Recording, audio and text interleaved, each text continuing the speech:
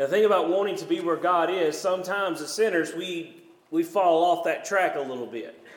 We get ourselves kind of off kilter a little bit. We get ourselves kind of off the path that leads us to the Lord, which is why the theme of this new series that we're about to do in 1 Corinthians is titled Recalibrate.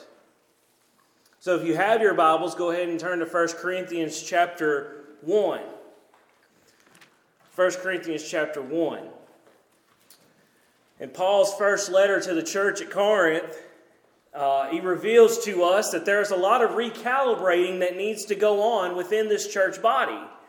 Now, the word calibrate means to adjust precisely for a particular function. To adjust precisely for a particular function. So we have that initial adjustment in the beginning. As a church, that adjustment was made in the book of Acts. When the church came together, there was that adjustment of what God was expecting of them to do. As a believer, when you become a believer, you are adjusted to where God is wanting you to be. But the problem is that we continue on with life and we're going to fall short. We're going to slip. We're going to make mistakes. Years are going to pass. And we need to recalibrate. We need to make these adjustments.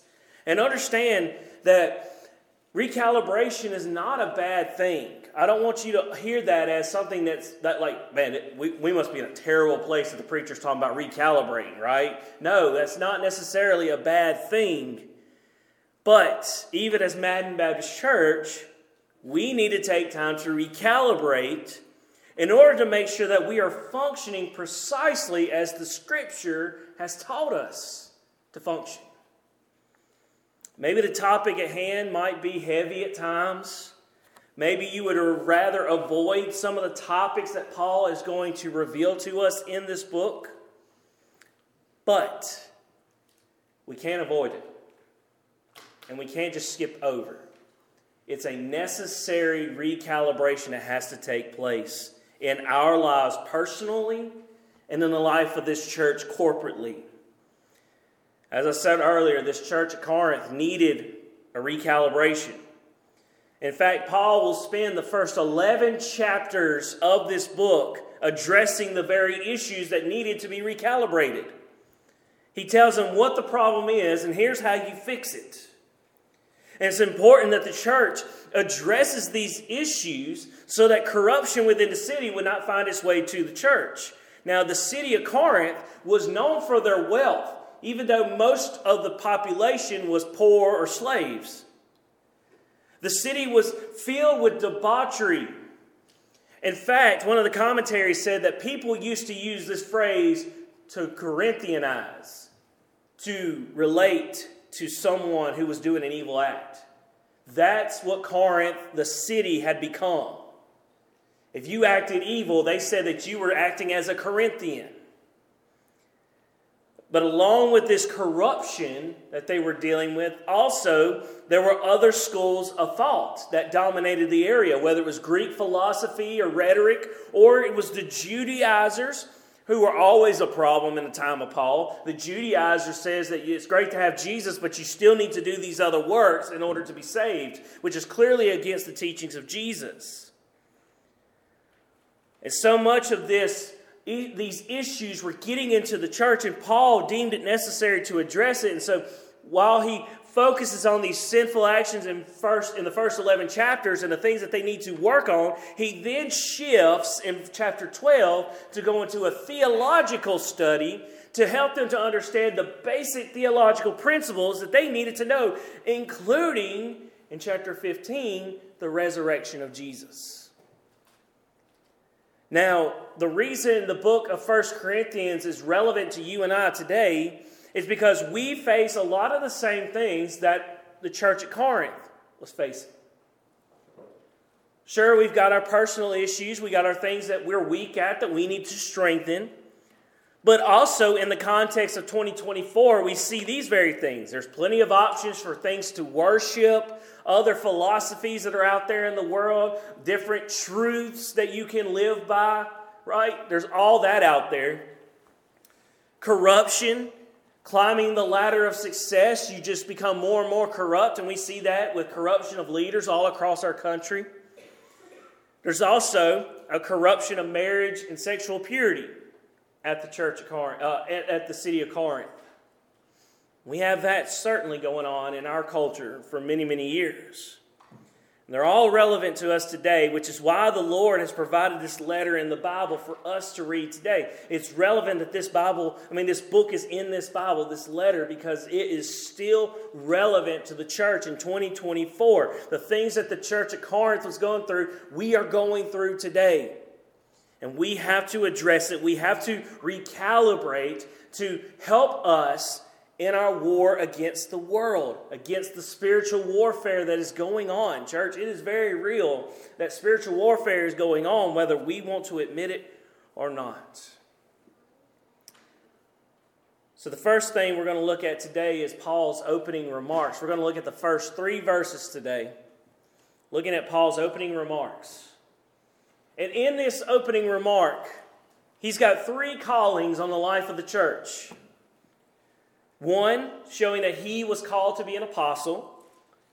And 2, that the church is called to both sanctification and unity.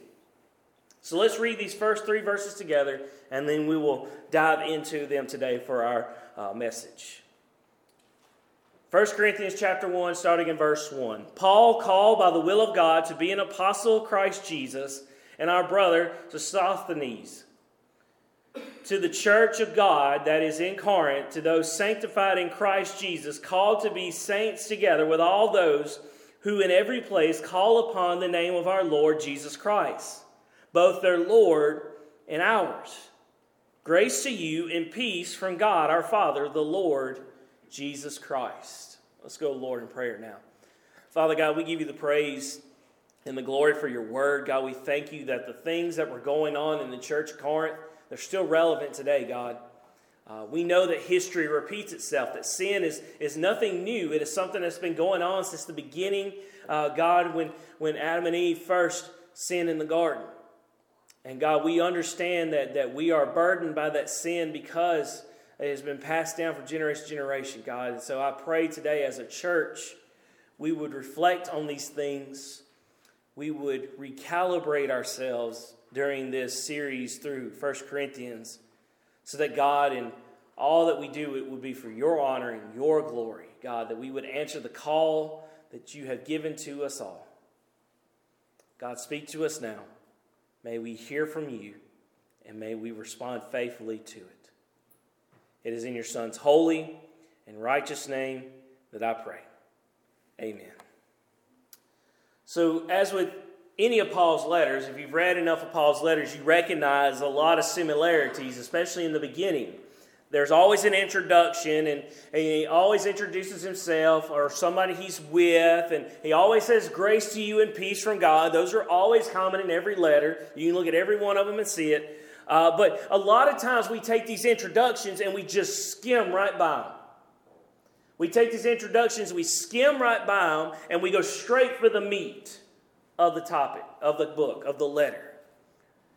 But there's so much that we can learn from just the introduction. So much that we can understand when it comes to God calling, the calling that God places on our lives. And so I pray that as we study the Scripture that we won't overlook elements of the text just to get to the meat. Because sometimes there's the real meat, the good stuff's the part we overlook. So there's 3 things, 3 callings for us to understand today. And the first call is the call to leadership. Call to leadership. Look at what Paul says. He says in verse 1, Paul, called by the will of God to be an apostle of Christ Jesus. Now understand, early in Paul's ministry, after his conversion in Acts chapter 9, he faced opposition for a few reasons. One reason was because of his past. Paul, as we know, was Saul. He was a Jewish leader who sought to kill Christians. He sought to put an end to the Jesus followers and their message. And while on the road to Damascus, Saul was confronted by Jesus himself. And it eventually led to his salvation. and the calling to lead the effort to plant churches all over the world. That was in Acts chapter 9. Another reason Paul faced opposition, not only his past, but also because he wasn't one of the 12. He wasn't one of the 12 apostles. He wasn't one of the 12 disciples. Like, who is this guy? How does he have this kind of authority to tell me what to do? Number one, because of who he was. But now he's telling me what to do? He wasn't even with Jesus. How could he have any authority? How does he know? He wasn't with them. And while these oppositions are out there, the reality is this, church. A person's leadership is not based on what their past is, or who they surround themselves with. A person's leadership, specifically in Christian circles, like the church, is based on something different. Paul is not leading the church based on his vast knowledge of sacred text. Paul is an apostle, and he is a leader within the church as a whole because why? He was called by God. That calling is what qualifies him to be a leader in the church. Look at what he says in the first verse. Paul, called by the will of God. He's a leader because God willed it for his life. He's called to be an apostle because that is God's desire for him. And this is how we as a church should view our leadership in context. Right? Pastor, music minister, deacon, Sunday school teacher, or any other leadership position that we have, the person to take those positions should be someone called by God. That's the most important thing. It's not important that we find the most intelligent or the best speaker or the person who has the most contagious personality. The question that we should always ask is this person called to this position of leadership? It's funny that Michelle mentions we always talk about that search committee group and having that one meeting, and the Lord had already ordained that's all we needed was one meeting. But in that time, we were praying before we come. We said, God, if this is what it needs to be, keep the door open. If it's not, just shut the door, slam it in my face. Do what you got to do to tell me this is not right for me. And we left that meeting, and we got in the car, me and Reagan, and we were going home. And I said, well, that door didn't shut. And I think she agreed. We knew the door didn't shut, which told us that God was calling us to Madden Baptist Church, which, amazing, that meeting was over 3 years ago. That was my prayer, that God, if I'm not called here, you would shut that door. But he didn't. He called us here to serve as pastor of this church, to lead this church spiritually, and understand that the authority in leading is not because of some knowledge or understanding. It's not in the skills that I might have here and there. The calling and authority that I have as your pastor comes only from God. And that is for every leadership position in the church. It comes strictly from the Lord. And for Paul, he was clearly establishing authority, but not in the way that it was a power trip. Paul is just clearly showing that I've been given authority, though that many people may oppose me. I have been called by God to be an apostle. That's the authority that I have, is what Paul is trying to tell the church at Corinth. Before he says anything else, before he writes down any correction or instructions, he is establishing where his authority comes from. And the original audience, the church at Corinth, should see Paul's life and follow his example and wisdom that comes strictly from the Lord. And any leader of this church here at Madden must understand their calling from God and execute their position of authority to the best of their abilities in a manner that brings glory to God. That's the purpose of Paul's ministry, to exercise his authority in a way that would bring honor and glory to the Lord. And understand, leadership is not always going to be easy. There is going to be times of correction and rebuke. But it is a calling. And Paul is not going to hide from it, but he is going to lead to the best of his abilities. And we, as Madden Baptist Church, if any of us are in a position of leadership, whether it's a leader of a committee all the way to the position of pastor, we all lead to the best of our abilities, not shying away from correction, but understanding that our authority comes from the Lord. So my calling to you today is this: simply, if you are a leader, lead like it. Lead as you are called. Deacons, lead as a deacon. Sunday school teachers, lead as a teacher. Lead in what God is calling you to do. Now, maybe you're in here and you have felt the call to leadership, but you have not moved on it. Answer that call and be obedient to the call of leadership. We need leaders constantly. We need people to take over at times. We need people with new ideas. We need people with new leadership skills. And so if God is calling you to that, don't sit there. Because I can tell you from experience, if God calls you to leadership, He's not calling on you to keep following. He's calling you to step up to the plate.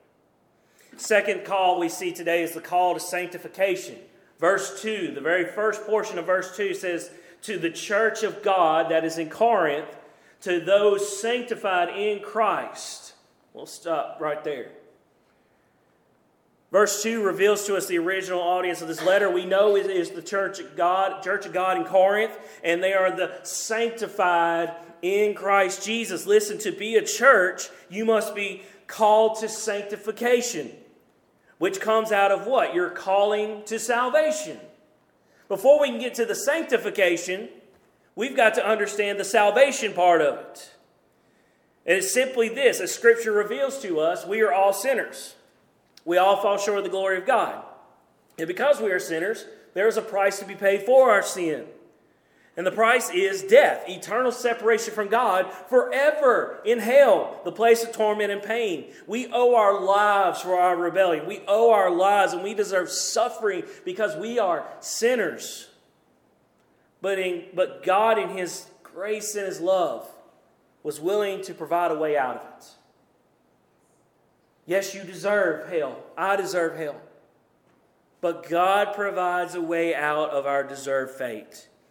God sent His one and only Son, Jesus, into the world. And Jesus Christ lived the sinless life that we could not live.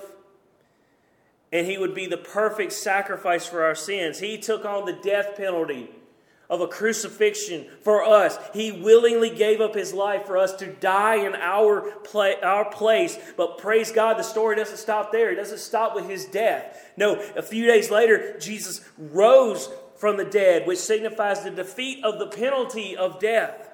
And it gives us all who believe the ability to be saved from our sins and its penalty. And while we may experience death on this earth, those who believe will not experience this eternal death, this eternal separation, because Jesus has made a way for us to be back in relationship with our Heavenly Father. And understand, it is because of Jesus. It's not because of us. There is nothing that we can do to earn salvation on our own efforts. Paul in Ephesians chapter 2, 8 through 9 says this: "For by grace you have been saved through faith, and this is not of your own doing. It is a gift of God, not a result of works, so that no one may boast." It is a gift from God. Paul said in Romans 6, it's a free gift to us. It's a gift for all of us that we cannot earn, but we've been given. But understand that while salvation is a gift from God, it also means that you must be called by God in order to be saved. You must be called by God. Think about Paul on the Damascus Road. Evil as ever. Saul, evil as ever, walking to kill Christians, and God calls him out through Jesus. Jesus calls out to Paul on the Damascus Road. And understand that when you are called out, this calling has to be answered. Saul could have ignored it. He could have ignored the voices. Now, he would have been blind the rest of his life, but he could have ignored it. But he chose to answer the call, and the same is for you and I. God calls out to us, and if you're in here and you've been lost for a while, but you've been sitting in church, God's been calling out to you Sunday after Sunday, and you've got to answer it. We all, as Christians, had to answer that call at some point that we would be saved. And maybe God is calling out to you today. Don't miss that calling. Don't miss that calling. But understand now that once we're saved, we're now called to pursue holiness. And that process is called sanctification. It's just the pursuit of holiness. Look at what Paul said to Timothy in 2 Timothy chapter 1, starting in verse 8 and 9. 2 Timothy 1, 8 and 9 says, "Therefore, do not be ashamed of the testimony about our Lord, nor of me as prisoner, but share in suffering for the gospel by the power of God, who saved us," so there's the salvation part, "who saved us, but now what? Called us to a holy calling. Not because of our works, but because of his own purpose and grace, which he gave us in Christ Jesus before the ages began." He has saved us, and now he calls us to a holy calling. Look at what Peter said. 1 Peter chapter 1, 13 through 16. "Therefore, preparing your minds for action, being sober-minded, set your hope fully on the grace that would be brought to you at the revelation of Jesus Christ. As obedient children, do not be conformed to the passions of your former ignorance, but as he who called you is holy, you also be holy in all your conduct, since it is written, 'You shall be holy, for I am holy.'" Now, to have a little context on that, in 1 Peter chapter 1, Peter starts off reminding them of the hope, the living hope that they have, that they are born again to a living hope, that they have been saved by Jesus. And now the shift has happened. Because you have been saved, church, you now should be holy in all of your conduct. Why? Because the Lord is holy. We pursue holiness because our Father, our Heavenly Father, is holy. Our conduct should reflect God because we are made in His image. And we are made to reflect Him in all that we say and all that we do. We as the church are sanctified by Christ, and every day we are called to pursue holiness. Each day should be a new step towards it. And look, sometimes the steps are big and sometimes they're baby steps. Like some days you ran a marathon towards holiness. Some days it's just a good day, right? You made some big strides towards holiness, and then there's some days you just barely got a step in. But each day should be a new step towards it. To one day where we will stand before Jesus, we'll stand before our Heavenly Father face to face, and we will be made completely holy. That day will be a glorious day. But while we wait, may we all strive to fulfill the call to holiness, to sanctification. And we can do this in a few ways. If you need to pursue holiness today, you need to get back on track. You need to recalibrate your life to work towards sanctification. One way you can do this is to seek forgiveness through repentance. Every day we should be pursuing holiness, but let's face it, we all fall short. We all make mistakes. We say things we shouldn't have. We did things we weren't supposed to. We fall short. We still sin. All of us still sin, even as believers.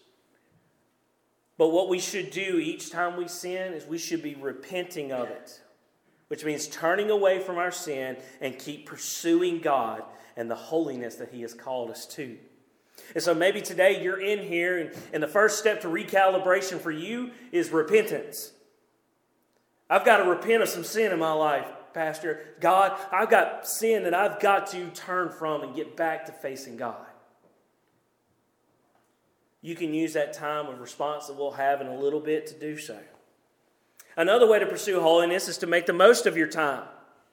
Make the most of your time with God by reading His Word, worshiping God, and praying to God, among other things. Seek to draw closer to God, because if you're going to draw closer to God, guess what you're doing? You're running towards Him. If you're seeking to draw closer to God, it means you're running towards God. And look what James said in chapter 4. James chapter 4, 7 through 8. James chapter 4, 7 through 8 says this: "Submit yourselves therefore to God, resist the devil, and he will flee from you." Look at what he says next. "Draw near to God, and He will draw near to you. Cleanse your hands, you sinners, and purify your hearts, you double-minded." He says, submit to God. and draw near to God. And he says if you will draw near to Him, if you will run towards Him, if you will pursue holiness, guess what God's going to do? He's going to draw near to you. This is what sanctification looks like. Pursuing holiness. And I know this goes along with the point of repentance earlier, but listen, we need to stay near to God. We need to stay close to God so that we will be cleansed, we will be purified. This is all the path to holiness. So to reach holiness, to answer the call to sanctification, we have to be going in the direction of God. And again, this is where recalibration comes in. Because sometimes our path is a little off. It feels like we're going towards God, but really we're kind of off. So we need to get back on track and draw near to God through sanctification. The last calling in the Scripture for us today is the call to unity. Call to unity. Go back to verse 2 with me. He said, to the church of God that is in Corinth, to those sanctified in Christ Jesus, watch this, called to be saints together with all those who are in every place, call upon the name of the Lord Jesus Christ, both their Lord and ours. We know by reading this letter to the church of Corinth, they're a very dysfunctional church. They are very dysfunctional. That's why they're going to be very relatable to a lot of us, if not all of us.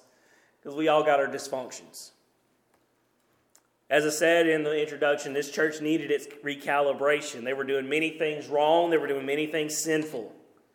And this corruption was causing division in the church. We see this division happening in several places. And understand, division causes problems with any entity. Whether it be the church, whether it be the business you work for, the sports teams that you're a part of or you enjoy watching, division causes problems. We look at the Old Testament history and we see that the people of Israel fell way down after they were divided. They were once a united kingdom.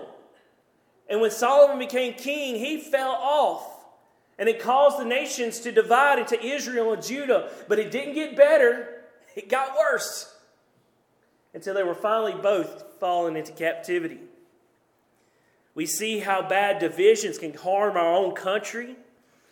Understand that as a country, when we are at our strongest is when we are united. One of the strongest moments for our country was after 9/11, was it not? We were all ready to roll. We were all united. But we've also seen how division causes us to move further into weakness. We see that today, how divided we are and how weak we are as a country because of our division. We saw it in the times of the Civil War. Division is never a good thing, and it benefits no one.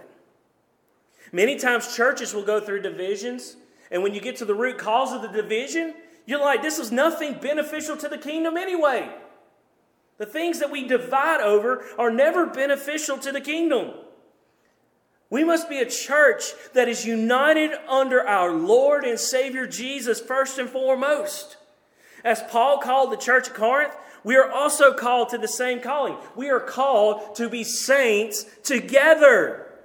And not just saints together in these four walls, no, but saints together with all those who worship the same God. Their Lord and ours is the same God. We are to worship together. And one of the great things that Southern Baptists do, even though Southern Baptists have their flaws, everybody does.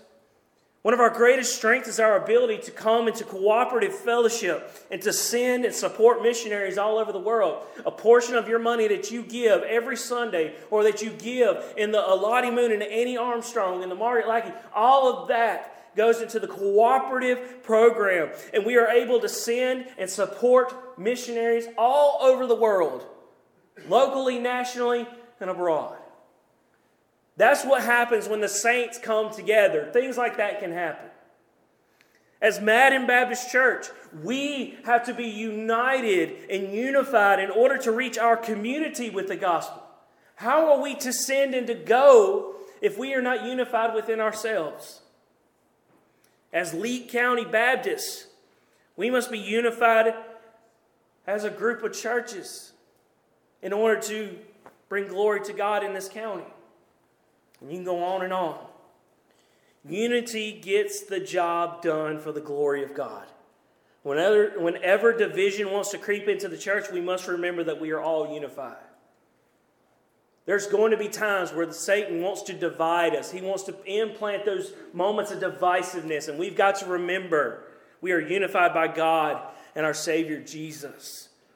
Look at what Paul told the Ephesians in Ephesians chapter 4. Ephesians chapter 4, starting in verse 1, this is what Paul writes. I, therefore, a prisoner for the Lord, urge you to walk in a manner worthy of the calling to which you have been called, with all humility and gentleness, with patience, bearing with one another in love. Watch this, eager to maintain the unity of the Spirit in the bond of peace. There is one body and one Spirit, just as you were called to one hope that belongs to your call. One Lord, one faith, one baptism, one God and Father of all, who is over all and through all and in all, but grace was given to each one of us according to the measure of Christ's gift. So may we never fall into the trap of division, but may we, as the Scripture says, be eager to maintain unity in the Spirit. Remember, we all serve the same God. All believers in this room serve the same God. And that is first and foremost, above all. If there be any divisiveness within your mind or your heart today, I'm going to ask you to come forward. Seek God to help you be relieved of that divisiveness today. I understand God is calling all of us out today. There's been a lot of callings out there. But while there may be multiple callings, there is but one maybe for you today. Maybe your calling is the call to leadership. Maybe you've known God has been asking you to take up more of a responsibility of leadership, but you've been avoiding it for fear that you're not ready. Let me tell you from experience, if I was waiting until I was ready, I wouldn't be standing here before you. Lord knows I'm not. It's only by the grace of God that I am where I am. When God calls, you answer. So maybe that's you. Maybe you would come to God and pray and accept that calling of leadership today. Maybe today you're in here and you understand you need to be saved. You recognize that you have not given your life to the Lord. You have not truly believed. You have not made Christ number one in your life. God's been calling to you and telling you, you need to be saved. You need to be saved. I'm calling to you. You need to walk that out. You need to be saved. You need to get to where you are under me.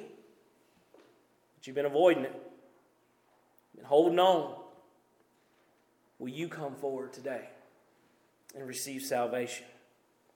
Maybe you're in here and you're already saved, but you need to work on your sanctification. You need to be pursuing God. You haven't been pursuing Him lately. You've been pursuing everything else. Been falling short of pursuing holiness. So maybe you need to come to this altar and repent and draw near to God. Maybe God's calling you to unity. Maybe you've had a little bit of divisiveness in your life, whether it's division within the church or within your job or your marriage or your families or whatever. Maybe there's divisiveness. There's a spirit of division within your family and your home and in yourself. Maybe today you just need to come and pray that God would remove that division from your life. Understand this altar is a place that you can come to and come bow before the Lord. If you can't bow, you can stand. God's okay with that. But there's an act of obedience in being willing to come and stand before the Lord boldly and say, God, I need you, instead of hiding behind a pew. So however God is calling out to you today, however God is calling you, may you respond faithfully to that today. Let's pray. Father God, we give you the praise and the glory. God, you are so good. God, you have provided us salvation through your Son, Jesus, and I pray today that we all believe that, we trust in that. But God, if there's anyone here who does not believe, who has not put their faith in you, I pray today would be the day of salvation, that they would take that step. God, I pray for the one in here who is saved but hasn't been pursuing holiness lately, hasn't been taking those steps towards you. God, I pray they'd be willing to come and repent and seek forgiveness for that and draw near to you. God, I pray for the ones in here who you are calling to leadership. You're calling them to be a deacon. You're calling them to teach Sunday school. You're calling them to serve here and there. And God, they've been holding back. But maybe today they feel that calling in their life. So God, if that's the case, may they come and accept that calling today. God, I pray that we all answer the call to unity. God, division has no place in the church. Division is an unacceptable sin, God. It has caused too many heartaches. It's caused too many struggles. And sadly, God, many buildings, churches have closed because of it. And God, I pray that's not the case here. And God, we would be a church that is unified to bring glory to your name, that we are unified by one Savior, one Lord, one faith, one baptism. That above all things, that would be number one. God, I thank you for this church family. God, I thank you for the love you have shown us over these years. Your faithfulness to us, God, to continue to serve you. That God, many, many times you could have given up on us, but you didn't. And we're here in 2024. And so I pray today that we are ready and willing to serve wherever you call us to. But God, before we can leave these doors and serve, may we respond faithfully to the calling that you placed on each and every one of our lives. God, we love you. We give you the praise and the glory. Move our feet where they need to move. And it's in your Son's holy name that I pray. Amen.